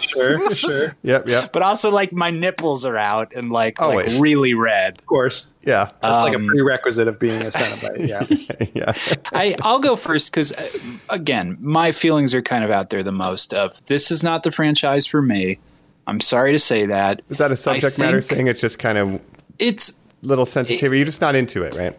It's a tone, it's a sensitivity, it is a subject matter, although I do think there are the ones that obviously do lean towards the positivity of consent, and that they're not making a mockery of S&M or something, and sometimes they are. It's not but exploitative necessarily. Yes. It's just uncomfortable. Yeah. yeah, I think there is a reason that the ones we're kind of talking about this year are the ones that I seem to be gravitating towards: the Leatherface, the Pinhead, the Chucky. There's a reason they're not the big 3. That they are not the Michael, the Freddy, and the Jason, who do stand the test of time. And it's not even just because of the production backing. I think they just never lost their audience. And I really hate to see a franchise that loses themselves by losing their audience, like Pinhead did. And I don't know where Hellraiser goes from here, because I certainly haven't seen this new film be a success in the way that Prey was, where you really felt tangibly like everyone in your life was tuning into Hulu for like the first time ever. Yeah. And like I've, talking to you about it. Yeah, it definitely doesn't have the word of mouth of Prey. I've heard some people, some mutual friends that we know saying, "Oh, I loved Hellraiser." Our friend Alex Taylor, he's been on the podcast before. He's a big horror fan. He liked the new Hellraiser. Amazing. So yeah, there's definitely people that are out there putting in There the word. is the film Twitter clapback I seem to see was, it feels like Clive Barker would like this movie, and I think that's all it really needs to be. Right. Again, in horror, I don't know about Clive Barker. I don't know if he's a gay man or what, but having watched all this Don Mancini, Chucky stuff, where he is an out and proud gay man who is in charge of a horror franchise, it's, I feel very sensitive to how horror allows outside people or alternative people to tell stories in ways that society reject. And obviously that is the story of Hellraiser. And I want it to continue because of that. Again, even if it isn't for me. Got it. I guess I'll jump in, and then Jacob, because this was your idea, you can round it out. Didn't know a lot about this franchise except for the first movie, and Cenobites were cool. And I think it's now an expert. Now I'm an expert. I watched all of them, including the bad ones. Oh my God. Yeah, wow, not doing that again. But I think we found what makes a good one, and it's when it's a cautionary tale about a person's personal desires overriding, let's say, their logic or their sense of restraint. You know what I mean? Like, if you let that shit get out of control, it could ruin your life and the life of those around you. It's a big metaphor with a demon box and a lot of skin being flayed. But at its core, it's a cautionary tale about, don't let your appetites override your life, right? Whether that's drugs, sex, whatever, right? So I like that about them, these monkey paws tales. And I'm just glad that at least the new movie is addressing them in ways that none of the sequels have. And the only thing is, like Texas Chainsaw, they're not about Pinhead, and that's what lost its way, right? It's about the characters kind of going on a journey of self-discovery or whatever and trying to come out the other side. So do that more and focus less on the Cenobites, because they're part of a Pinhead larger hierarchy. Yeah, Pinhead should be an ancillary character in your story, not like the main villain even, really. Right. And that's why Jason, Freddy, and Michael survive, because even when their franchises misuse them, it's still always kind of been, except for Michael in his first movie, or Jason's first movie, it's always been about them. Right? Yeah. Hellraiser was never supposed to be about Pinhead. Texas Chainsaw was never supposed to be about Leatherface. And that's what all of the sequels would get wrong. Even if they just put Pinhead in the last 5 minutes, it would still be about him in some way, when that's never what the focus should have been. And that's my take on the franchise. Watch 1, 2, 22, and 4. Call it a day. 3 if you're feeling frisky. Peace. Nice. Yeah, I agree with what a lot of you guys, a lot of what you guys are saying. For me, I really want to do this franchise because I liked the first movie and I wanted to rewatch it this year. And then I was like, you know what? I want to do the Halloween thing again. Let's do it with Hellraiser. Now, would I say this is a better or worse franchise overall than Halloween? I'd say it's kind of a wash, because there's probably as many good Hellraiser movies to me as there are good Halloween movies. Not that many of either. So, would I rather watch, Halloween 6 again, or one of these random straight to DVD sequels? Again, it's a watch for me because I'd rather watch neither. Well, you don't want it. 6 has got Loomis in it. Yeah. Again, the world Mike and I pitched of Dr. Loomis coming to solve these mysteries, and now he's up against Pinhead. That's all. He's the Van Helsing. No, Mike, he's into it. Actually, Leviathan, I choose pleasure. Pure evil. He's obsessed with it. He would open the box. That would be amazing. And it's too bad he wasn't in 6 consecutive movies, I guess, because he could have made that list. Because number 3 had to ruin that for us. Yeah. Damn. But yeah, with this, for me, it's like Hellraiser 1 and 2, then the new one. I think the new one is better than 2, but I'd still watch 1 and 2 back to back just for the cohesiveness of that. Yeah. And then I'd watch 3 because 3, again, I just think it's like a campy, fun horror movie. 4, I even don't like that one. Like, it's good to watch once to see like the space stuff and be like, what's happening? But I probably wouldn't watch that again either. I just like it because of the toy maker thing. Really, just the 1800s storyline. The rest of it could get jettisoned into the vacuum of space. Like, it's just the toy maker 18th century stuff. It goes more into the backstory. But again, I think this new movie does that better. So it's like everything you need from the lore you can get from this new movie. And I think they knocked it out of the park with this one. I'm wearing my famous red shirt that I only wear when I'm reviewing something good, right? So bangers. It was a banger. Yeah. Bangers and mash. But yeah, really 4 movies that I would rewatch in this series about the same as Halloween to me, because it's, for me, Halloween is like 1, 3, and the Rob Zombie movies for me. So Halloween kills. Halloween kills, baby. Evil dies tonight. That's right. This fucking blasphemy. I think there's a lot of conversation about, taste, because obviously I think the first movie in this is classic, but it's a different type of franchise. There's more gore. Yeah. It's a little bit more sensitive topic matter than babysitter stabbing, which is still, not great. But like, I feel like I would put the movies I like in Halloween higher than the movies I like in this. You know what I mean? Yeah. Like, I think it's fine, but I lean more towards Halloween and I lean more towards Texas Chainsaw than this subject matter, because it does get uncomfortable sometimes. Like, I can stomach it more or less, but I don't want to live there. Yeah. Well, if somebody told me Hellraiser was their favorite franchise, I would have a preconceived notion about that person. I'd be like, oh, okay. Sure. For me, swing. I like it as a horror franchise over some of these, like Friday the 13th, Halloween, because it's not.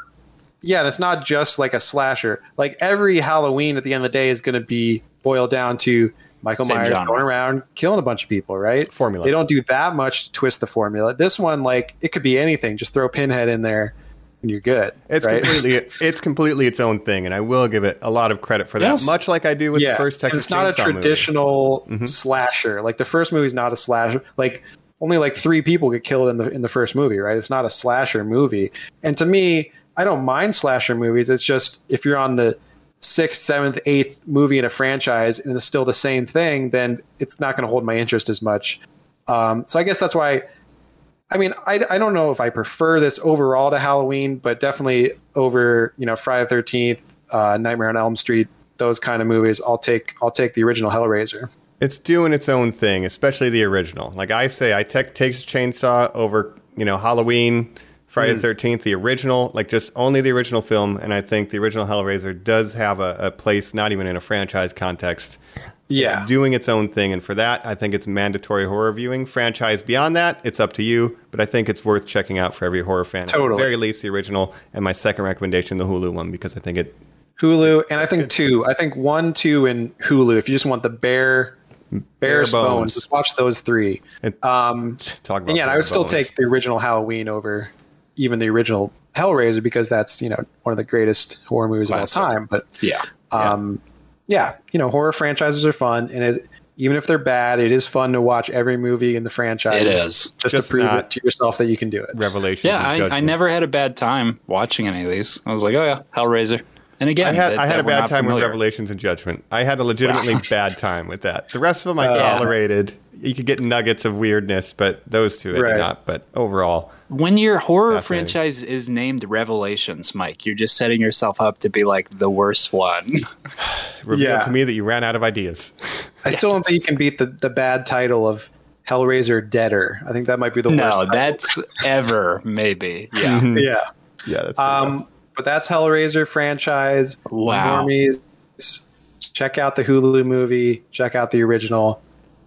And, have yourself some pleasure. Have yourself some pain. But if you had to guess, Jacob, a sequel to the Hulu movie, like what is the rest of this? Where does it go from here? I would say just make more books or something, in my opinion. Yeah. I don't know. It could maybe have sequels that follow different characters, or maybe the same main girl from this, but different supporting characters, something. I don't know. Oron Vizak is the lead Cenobite in the next movie. You know what I mean? Right. Doing the tempting. I just think the box changing hands. What's your pleasure? Like some random guy, it's homeless guy giving it to you, that kind of vehicle. And you can do a series. I do think they would have to do Creepshow. They'd have to do something original with it, because this movie does such a good job of delving into that lore of the configuration and everything. They would need to then kind of do something else for the sequel. I think it can't just be the same kind of like group gets the box and kind of goes through the same motions. I'd like to see some kind of twist on that as well too, right? And we'd like to see him in space. Or definitely in space. Go back to space. Yeah, they accidentally get the box and it kind of accidentally activates. You'd have to have somebody who's like, I know what this is, and I fuck with it heavily, and then he's doing the murdering, which we've kind of seen before. So I don't really know where you go with it, honestly. I think we're rehashing at that point. So, but I would like to see these new Cenobites again and see the new Pinhead, Jamie Clayton. I think she did a great job. Yeah, and I agree. They look great. Leatherface isn't gonna, or I'm sorry, Texas Chainsaw Massacre 2022 is not gonna get a sequel. Child's Play is not. It seems like the new move is to just reboot it, but then you just kind of, it's just the quick buck angle, huh? Like you're just making your money on that one, and you just never have to deal with it again. Yeah, they might have another reboot. It's a different creative team. It's a totally different reboot. That's why this new Halloween trilogy is interesting, because they actually made 3 movies following the same kind of plot with the same. And the Scream, we'll see if they can kind of follow the same to just be like, we're our own thing, but also not. So yeah, it's gonna be interesting. And again, we'll see how this Halloween Ends turns out. You know, I mean, very fascinated. Evil dies tonight. Yeah, guys. Right. Next episode, Evil will be dying tonight. Next week. I've waited for you, Michael. Yeah. So, my God, Spooktober, week 2, done. We did it. Hellraiser. We did it. With the franchise, much like the box itself, they should just leave it alone. Don't open it anymore. Like, I think you did good. As much as I'd like to see the new Pinhead again, but it's Jacob. I know it's tempting. You had the wrist. Don't. I'm impressed you walked away this time. It's like everything is okay. Settle it. Put the pack of cigarettes down. Just walk away. You don't need it. You know, like it's okay. Right. It's okay. Yeah, it's hard, guys. Listening, normies. All right. As always, you can write into us only if you solve a very specific puzzle that we have left you in this episode, of course. That's right. And when you solve it. If you were playing along with our quiz and got all 5. Yes. Us normies did. Yeah, right in, let us know. Yeah. We will appear before you in our true forms if you've done that. And you can find us and comment and like and subscribe and do all that good stuff that helps this podcast grow. At normies_like_us on all social media. Like I said, please rate, review, subscribe. Check out the YouTube. Helps us out. It's a big deal. And keep following along all Spooktober long as we keep doing awesome Halloween content. That's right. And just check out the YouTube. Again, we're putting up the episodes on there. And if you want to see our cine faces, you know, I don't know. Yeah. That's right. Otherwise, we've been your host. This is Colin the Chatterer. Chatting on the podcast. I would be probably a Cinebite called Feedback, and I would have a microphone for a mouth. Nice. Oh man, what would I? He's so loud. There's so much noise. Yeah, it explodes your ears, but you kind of like I do want. Yeah, I want mine to be tied into some kind of medium that doesn't really exist anymore, like the '90s CD guy and stuff. Like if it could be like DV tape or something, that would be awesome. Yeah. If I was mini DV. Yeah. If I was super direct to the Leviathan and wasn't like, any of these like pussyfooting around, if I just said to him like, I want 2 dicks, would he be like, okay, like that follows into the rules of the Cenobite. We won't mess with you. We'll just give you that second dick. They'd like put them on your hands or something, but they'd give it to you. Yeah, that's what it would be like. My eyes would be 2 dicks. Some kind of like twist. Yeah. That's how they roll. That's how we roll, Normie. Thank you. We'll catch you next week when Halloween ends. Spooky season. Still going. Catch you next time. Bye. Bye-bye. Bye. Pain is pleasure. Pleasure is pain.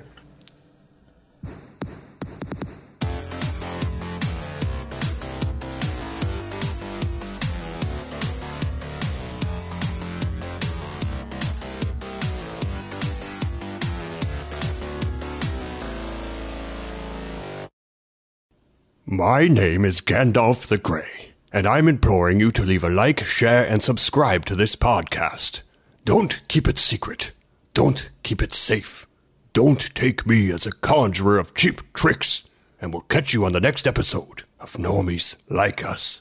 Fly, you fools!